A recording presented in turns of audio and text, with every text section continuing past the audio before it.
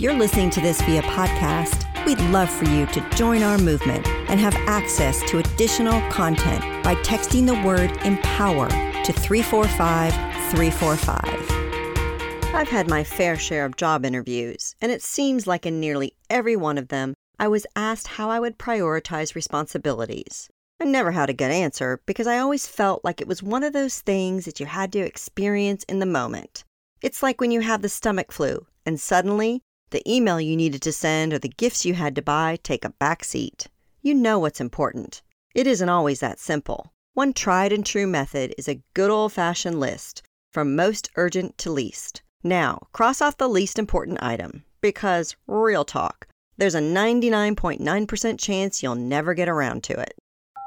If you've watched one of the Fry Festival documentaries, you know that marketing is everywhere you go, in every scroll you make. In that event, influencers were paid to post a photo and/or a simple orange square to their Instagram. The idea proved successful, as its mystique stirred up unprecedented FOMO. When asked about the area of marketing, 76% of respondents believe more change has happened in the last couple of years than has happened in the last 50. That kind of change can be both exhilarating and terrifying. In a world where we're never getting through our daily to-do lists, the ever-changing world of marketing can feel impossible to manage. Allison Dew is someone who makes it all seem easy. As the chief marketing officer at a little company you may have heard of, Dell, she's in an influential position. Allison says it's an exciting time to be in tech marketing because while businesses have had the data, they're now developing and implementing strategies like blockchain to utilize it efficiently. It's an interesting time because not only does Allison need to be well-versed in marketing strategies, she also needs to understand technology. It's a niche Allison knows well. Before making it to Dell, Allison's career flourished at agencies in Japan and New York, as well as at a leadership gig at Microsoft. In her role at Dell, Allison works on global strategies, ranging from product marketing to branding.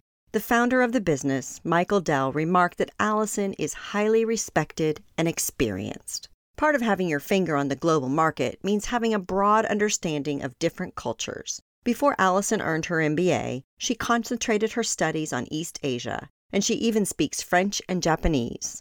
It's that interest and understanding in the big global picture that has set Allison up for success. She's been instrumental in pivoting Dell to lean on data-driven approaches. Whether in English or another language, Allison has been known to spit out memorable phrases during public speaking engagements and team meetings. One illustrator used these Dewisms, as she calls them, for some drawing inspiration, and I suggest you find a way to sneak them into your next casual conversation with a colleague. My favorite Dewism? Let's call our own baby ugly before anyone else does. As Allison would say, let's be cautiously optimistic today. The pixie-haired shark on Shark Tank, Barbara Corcoran, said, "My best successes came on the heels of my failures." Looking for more inspiration, advice, and direction? Check out our new interview podcast, On the Spot, available now on any of your favorite streaming services, including iTunes, Spotify, Google Play, or Amazon Alexa.